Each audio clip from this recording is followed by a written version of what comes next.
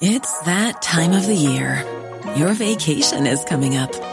You can already hear the beach waves, feel the warm breeze, relax, and think about work. You really, really want it all to work out while you're away.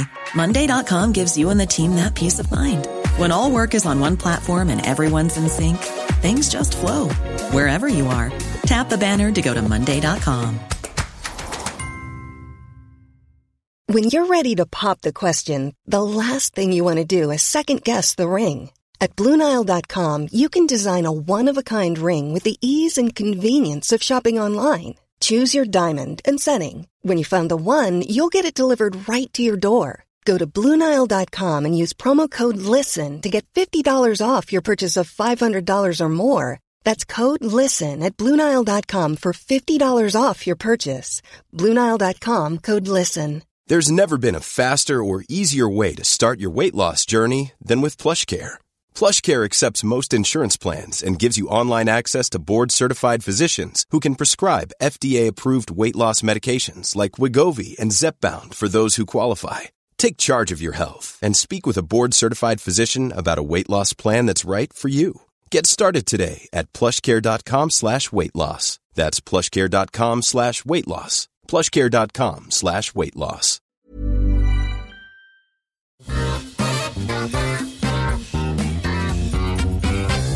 Da det tid for å la seg omadressere igjen til Adresseavisas podcast. Navnet mitt Harry Tiller, og her sitter jeg sammen med Tone Sofie Aglen, politisk redaktør. Hei, hei. Terje Eidsvåg, kulturkommentator. God dag. Og skårunge I denne sammenhengen I hvert fall, sportskommentator Kjetil Kroksæter. God dag, god dag. Vi skal kikke litt på ukas debatt, og for å begynne med deg, Tone Sofie, det går jo en debatt på Facebook og om Facebook og gamle griser, for å si det sånn. Denne uka har vi I Trøndelag sett at folk henges ut på Facebook. En mann fra Trøndelag som angivelig forsøkte å sjekke opp en 14 år gammel jente på en campingplass I Hokksund. Spres nå på nettet med nakenbilder og det hele. Bak aksjonen står jo privatpersoner som vil få stopp på det her.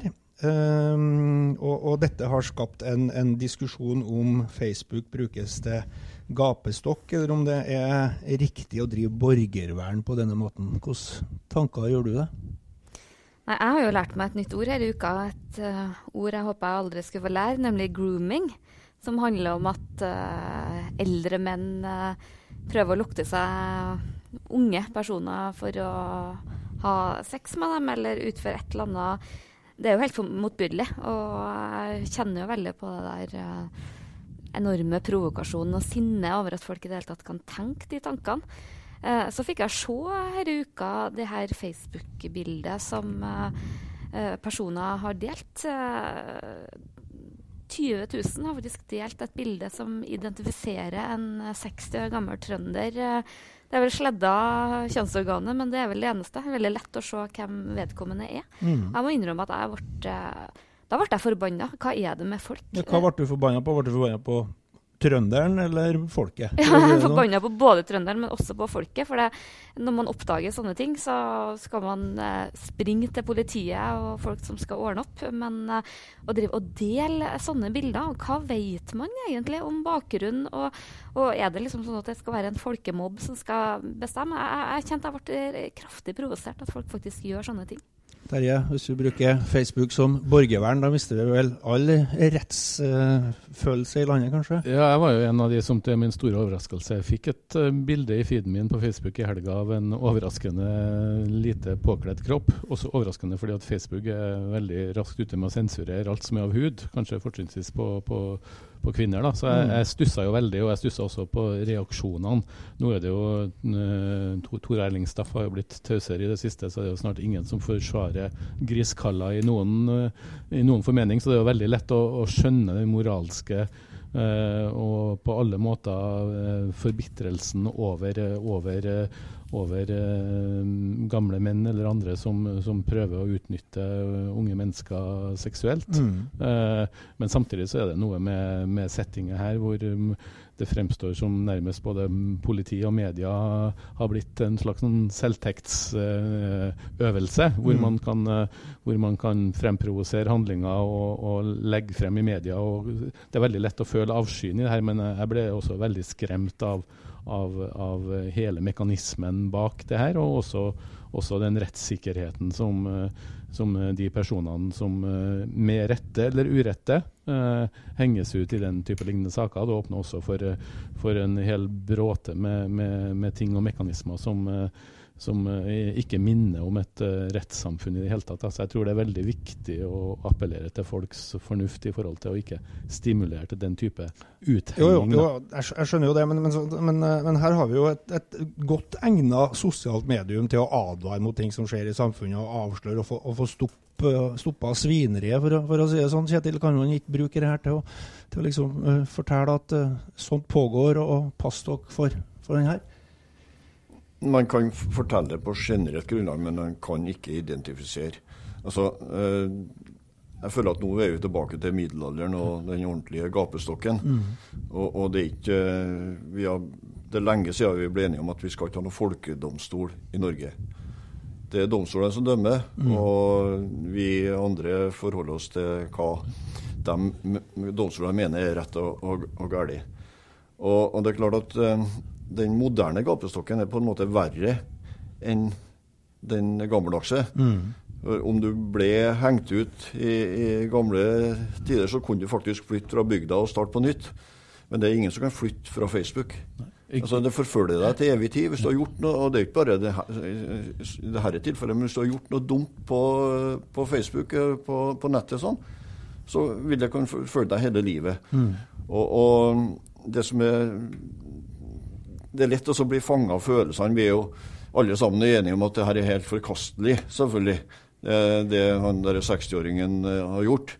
Men han skal dømmes som alle andre skal dømmes i Norge. Og det var ikke noe nødvendig å identifisere den. Altså, du kan vemmes, man kan gjerne diskutere på Facebook eller hvilke som helst media handlinger, og man kan gjengi tekstmeldinger, men det er identifikasjonen som jeg reagerer på. Det er jo mye verre enn den gapestokken vi hadde i Norge.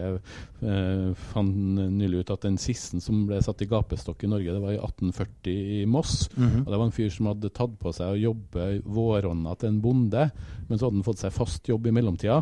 Så han møtte ikke opp, selv om han hadde fått forskuddsbetaling. Og han ble da dømt til 2 timer i gapestokk under høymessa av presten i Moss, men det førte jo til innsamling, og han ble jo en helt.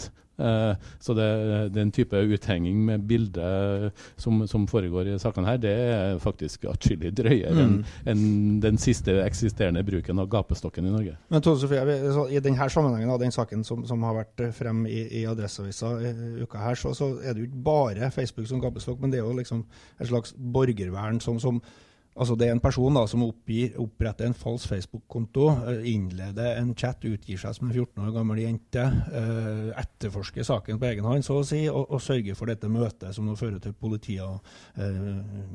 politiets aksjon. Dette er jo ren og skjær borgervern, og kanskje skaper man situasjoner som ellers ikke ville ha oppstått når folk påtar seg en sånn rolle om å skape et sånt møte da, gjennom en algivelig 14-åring og denne 60-årige trønderen. Jeg skjønner jo at folk føler at man må gjøre noen ting, og det er jo utrolig mye i media om overgrep mot barn og sånn for tida. Man blir jo helt sånn der, hvordan er det mulig, og for et omfang? Samtidig så hadde man liksom stoppet der, og så gått til politiet, men det er behovet man har for å liksom dele det og spre det rundt i offentligheten som jeg vemmes av. Og så ser jeg jo litt sånn her, vi i et mediehus, vi er jo veldig opptatt av med redaktøransvaret, og bruker veldig mye tid på etiske problemstillinger, hvilke bilder kan vi vise fram fra ulike steder, og identifisere mennesker egentlig veldig strengt. Mens på Facebook, hvor alle skal være sin egen redaktør, det virker ut som folk har nå sperringer, og i dag så ser jeg jo det at det liksom, særlig sånne ting som trygge følelser er veldig det som vi er opptatt av. Og vi snakker mye om at vi skal lære unger nettvett. jeg tror faktisk at ungene skal lære oss voksne nettvett, da, for det jo voksne som i stor grad holder på sånn på Facebook og sosiale medier, så jeg litt sånn rystet over den normen vi har lagt oss på. Vi var jo inne på det litt tidligere når vi snakket om den mobbesaken i Malvik også, en tidligere utgave av denne podcasten der folk nærmest mobber i kampen mot mobbing i skole, men vi kan jo ikke pålegge folk som har Facebook-konto et redaktøransvar. Skal de straffes da der, eller hvordan skal man gå etter dette? Nei, men jeg tror nok det grunn til å ta den diskusjonen og drive en form for voksenopplæring, men også kanskje for de yngre. Men samtidig så er det grunn til å huske på også, det ligger jo noe viktig å bruke for så vidt i mediene som til å ta tak i alvorlige temaer i samfunnet. I fjor så ble vel avslørt en gigantisk grooming-skandale med unge jenter, sårbare jenter i England, som innbefatter mange hundre unge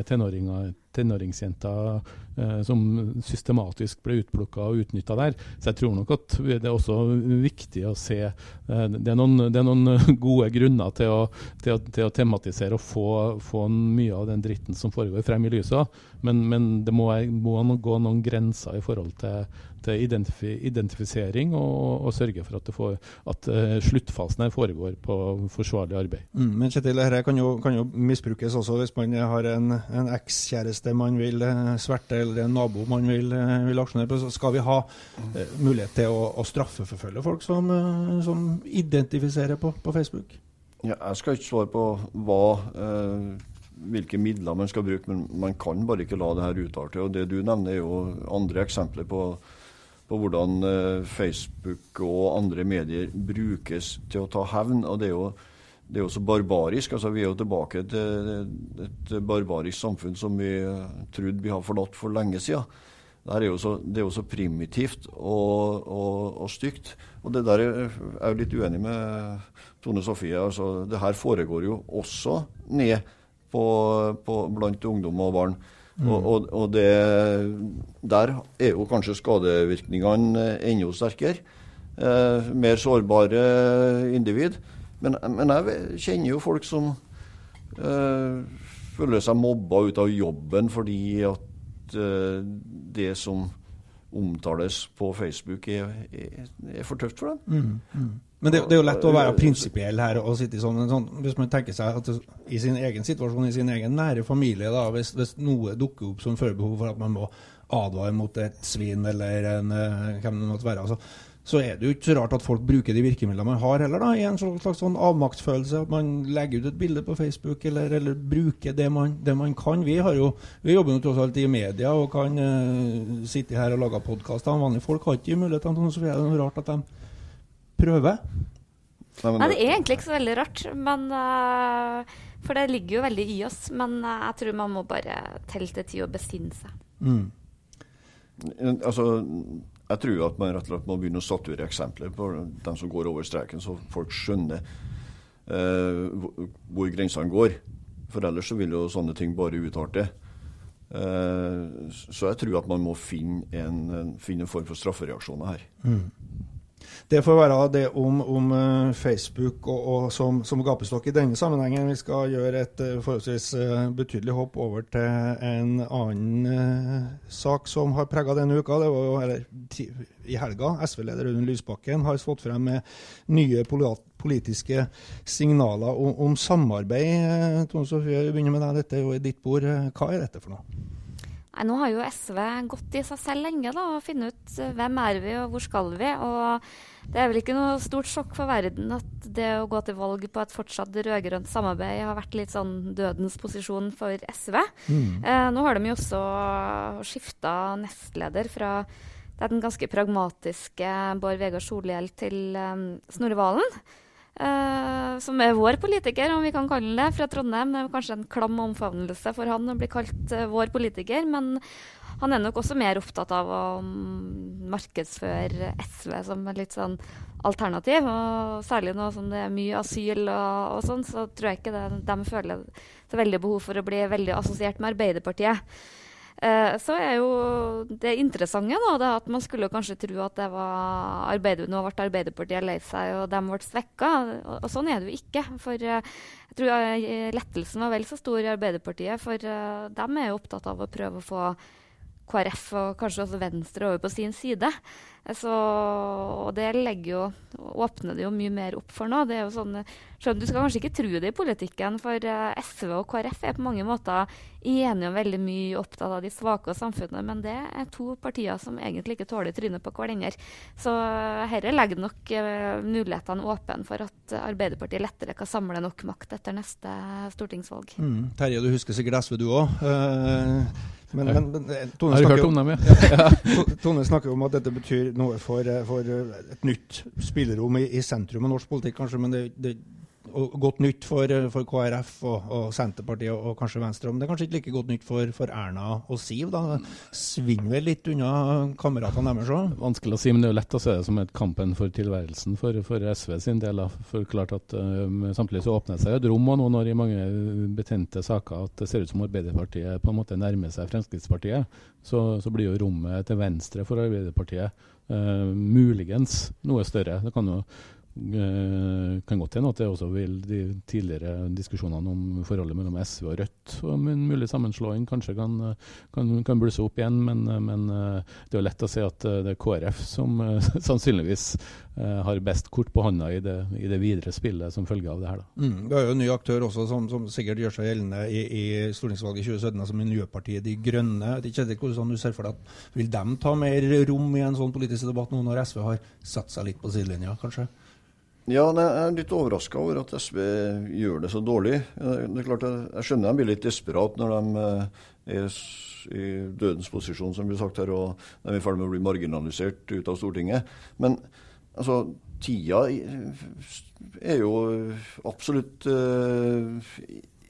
god for SV. Vi har klimaproblematikken og kanskje landet inn I en nedgangstid, og det jo mye som skulle tilsi at SV skulle kunne høste stemmer og oppmerksomhet på det her. Men de klarer jo tydeligvis ikke å nå fram til folkedypet her. Og da må de skjønne at de må gjøre noe grep. Om det riktig eller ikke, det vet jeg ikke. Men jeg tror kanskje at SV må være tydelige på å profilere seg på saker som og ikke stå I skyggen av Arbeiderpartiet.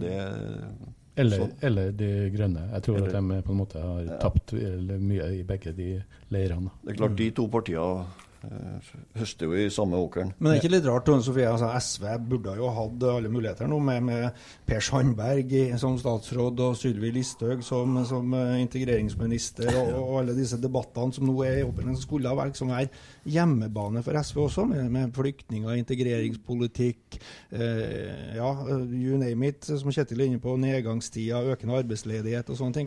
Hva de bare udugelige til å ta?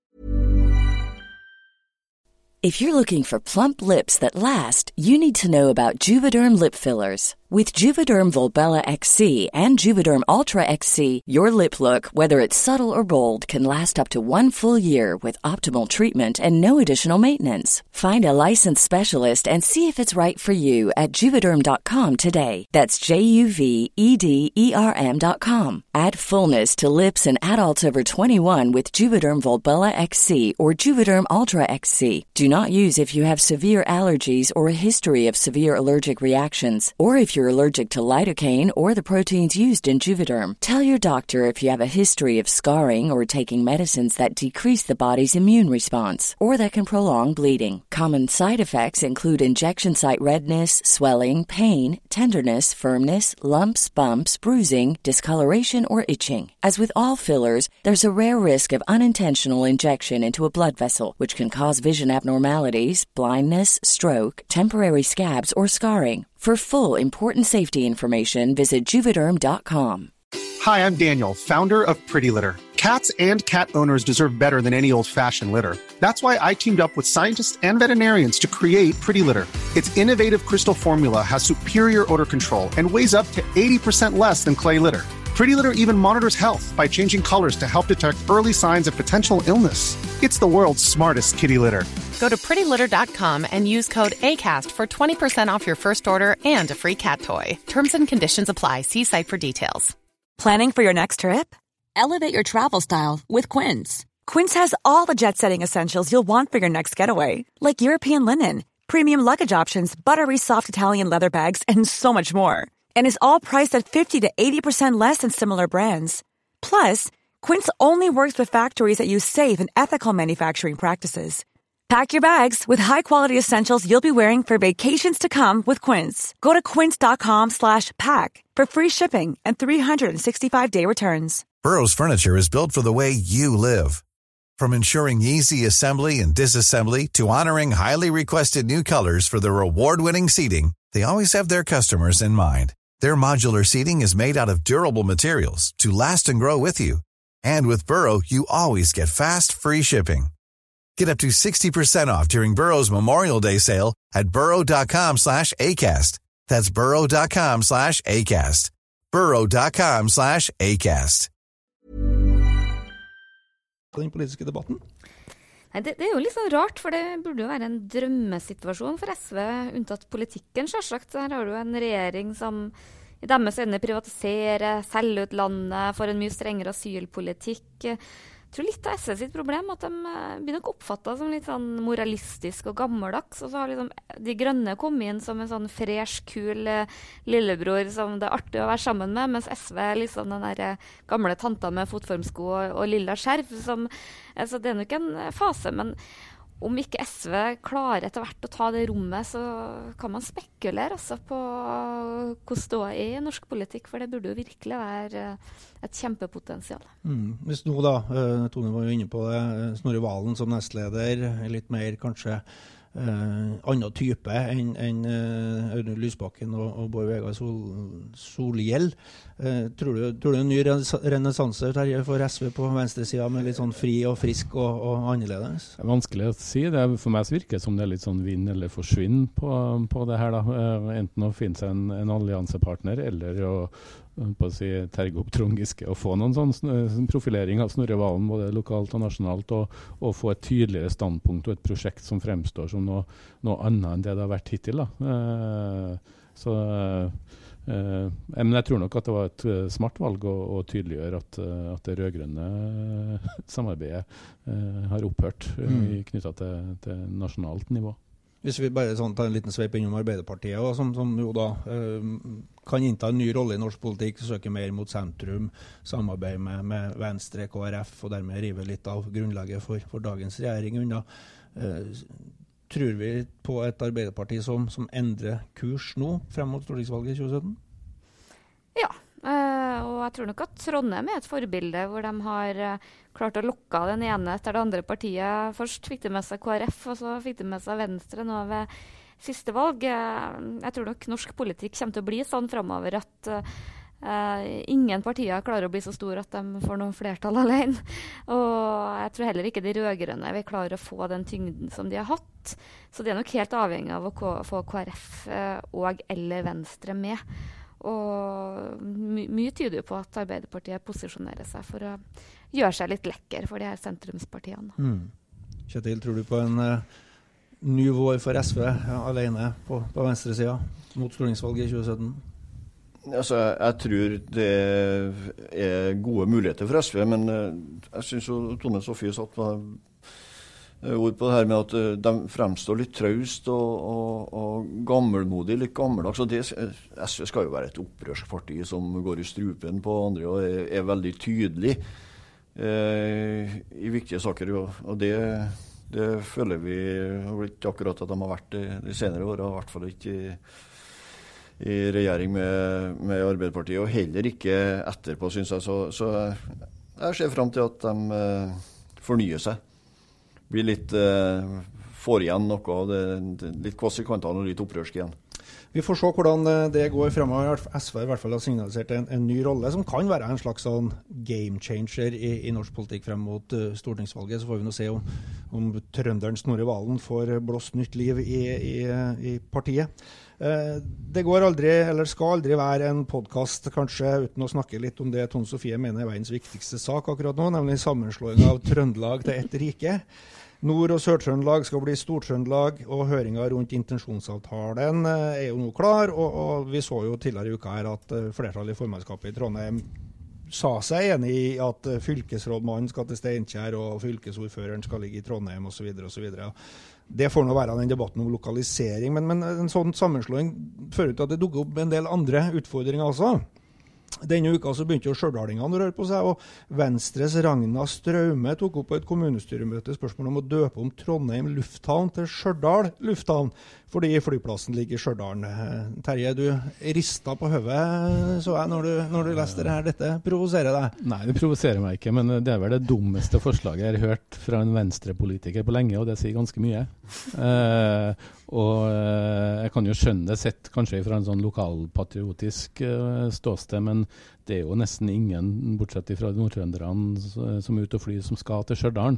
Og det er jo en grunn til at flyplasser har et navn knyttet til byen, ikke minst for det internasjonale som skal sette sammen flybilletter rundt omkring. Så Stjørdal lufthavn Værnes synes jeg høres ut som en temmelig sær greie. Nå var det jo, De Grønne var jo ute og foreslo et alternativ, nemlig de foreslo vel Hell International Airport. Det svinger, det var mye bedre. Etter å ha landet i sidevind noen gang der, så tror ikke jeg det er noe særlig gunstig for å profilere Norge og flyplassen heller, altså. Selv om det for så vidt kanskje hadde litt mer internasjonal svung, da. Så kan man jo kanskje krangle om hvorvidt det skal hete Hell eller Stjørdal etter Trondheim lufthavn. For det er jo vanlig også internasjonalt at du har på en måte lokaliteten, enten det er Heathrow eller det er den småbyen som den flyplassen ligger i. Men diskusjonen bør fortrinnsvis foregå på det planet, mener jeg. Og da kan det jo være interessant, da får de krangle heller mellom Hell og Værnes. Men det vil ikke være blomstrende turistmuligheter da, hvis du har direktefly straight to Hell fra John F. Kennedy og Heathrow og sånne ting, må jo være glimrende det? Ja, jeg er helt sikker på at det vil ha lokket mange til å lande på Værnes, og kanskje de i forvirrelsen å fortsette Steinkjer i stedet for til Trondheim. Men det er klart at vi kan jo tenke oss selv om de begynner å døpe om etablerte navn. Altså, vi vet hvor JF Kennedy flyplass ligger, når Charles de Gaulle og så videre. Og når de begynner å snakke om å døpe om Gardermoen til Jessheim og sånn, da kjenner jeg at det er så meningsløse forslag. Men akkurat det der med å få bakt inn Hell i navnet, det synes jeg har vært faktisk en god idé. Det er salgstriks. Tone Sofie, du er jo Nordtrøndervennen i panelet her. Foruten å diskutere Trondheim eller Stjørdal eller Hell Airport, så vil jo denne fylkesprosessen føre til mange rare sånne diskusjoner om navneendringer og sammenslåinger av politiske parti, organisasjoner innenfor kulturliv og idrett og sånne ting. Blir det mye artig fremover med sånne navnekamper nå, tror du? Ja, jeg tror det blir veldig mye gøy for oss som liker sånt. På reaksjonen over at trondheimerne vil sende rådmann til Steinkjer, så høres det jo nesten ut som at han skal sendes til Sibir på enkelte.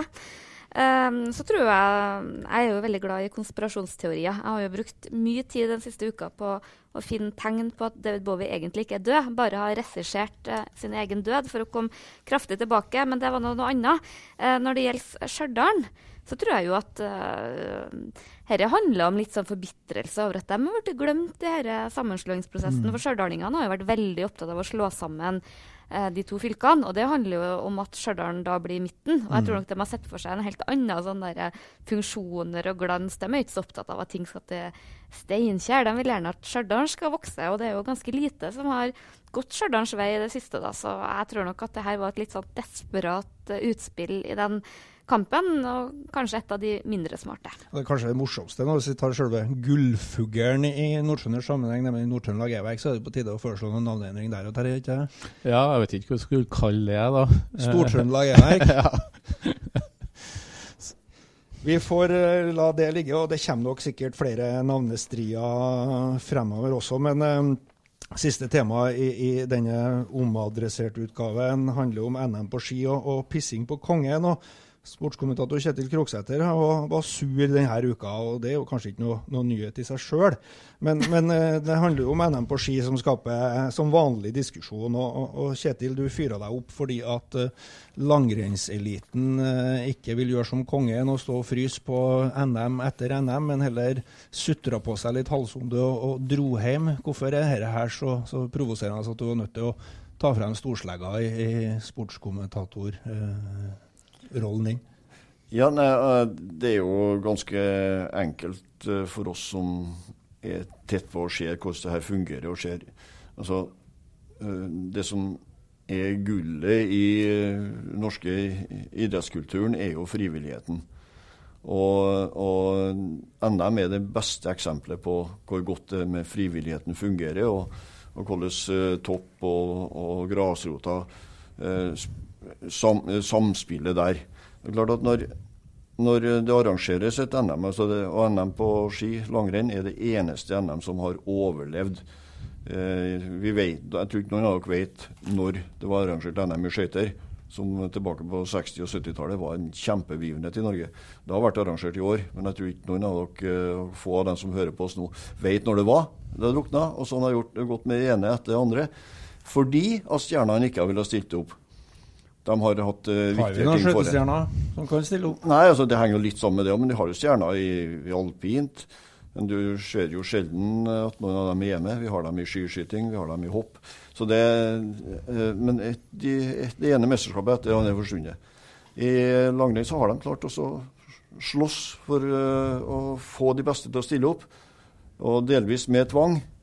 Og det har jo Bjørn Dæhlie prøvd å lure seg unna, men han også skjønte etter hvert at det her var viktig, men noen måtte fortelle det. Men her snakker vi snakker om verdens beste idrettsutøvere i sin grein, og hvis de da brenner opp kruttet og går på seg en influensa på kulda oppe i Tromsø, og så presterer de dårlig på et verdenscuprenn uka etterpå, så kommer jo du og kritiserer dem for en elendig innsats i rennene som virkelig betyr noe.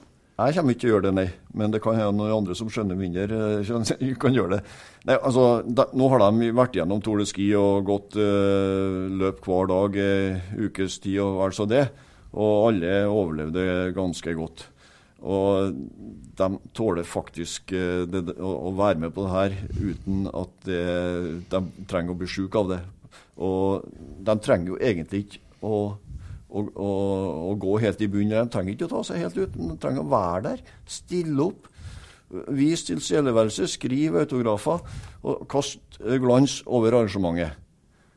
Og det er faktisk nok til å holde liv her. Altså, vi skal vite det, at i bunnen her så ligger det viktigste aktøren her er ikke skiløperne og det er ikke kongen, men det er faktisk NRK, som kommer et team på 60 medarbeidere og lager live vegg-til-vegg-dekning av det her i 4 dager på rad, og har voldsomme seertall på det.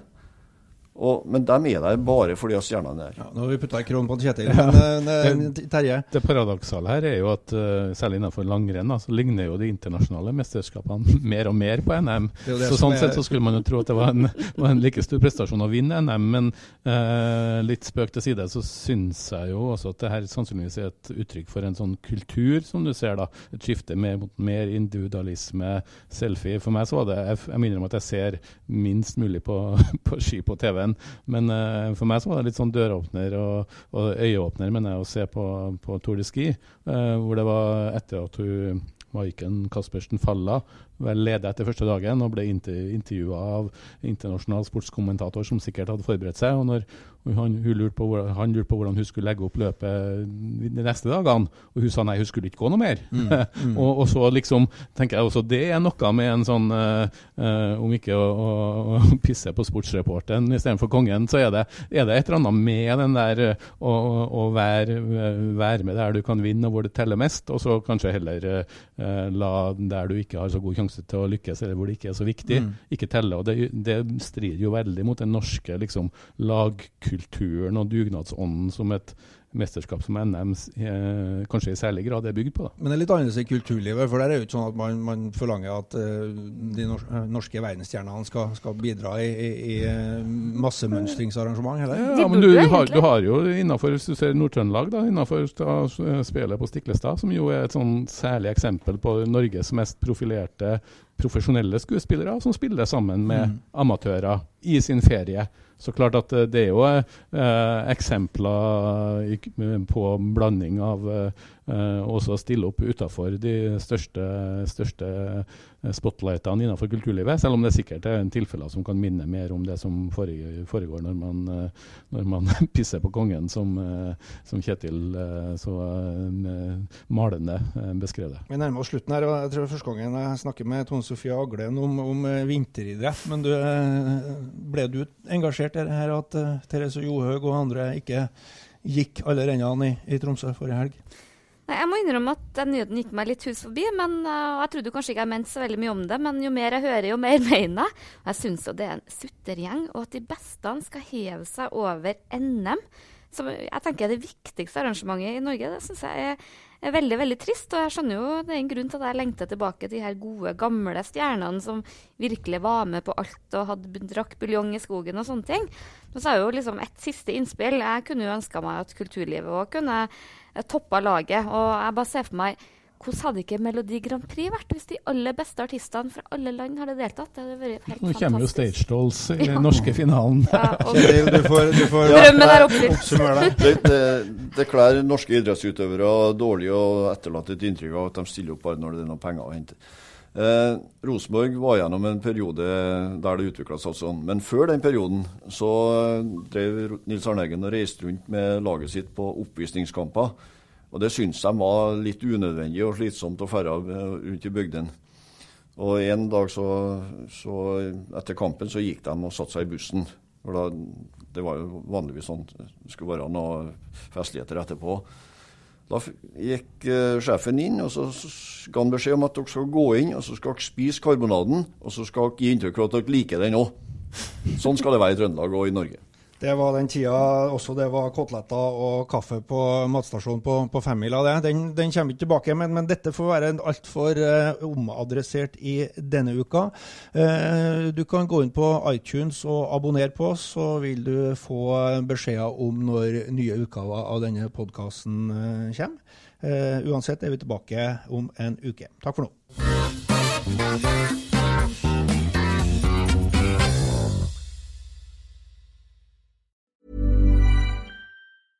Want flexibility? Take yoga. Want flexibility with your health insurance? Check out United Healthcare Insurance Plans. Underwritten by Golden Rule Insurance Company, they offer flexible, budget-friendly medical, dental, and vision coverage that may be right for you. More at uh1.com. Hi, I'm Daniel, founder of Pretty Litter. Did you know cats tend to hide symptoms of sickness and pain? I learned this the hard way after losing my cat, Gingy. So I created Pretty Litter, a health monitoring litter that helps detect early signs of illness by changing colors, saving you money and potentially your cat's life. Pretty Litter is veterinarian developed, and it's the easiest way to keep tabs on your fur baby's health right at home. Go to prettylitter.com and use code ACAST for 20% off your first order and a free cat toy. Terms and conditions apply. See site for details. Planning for your next trip?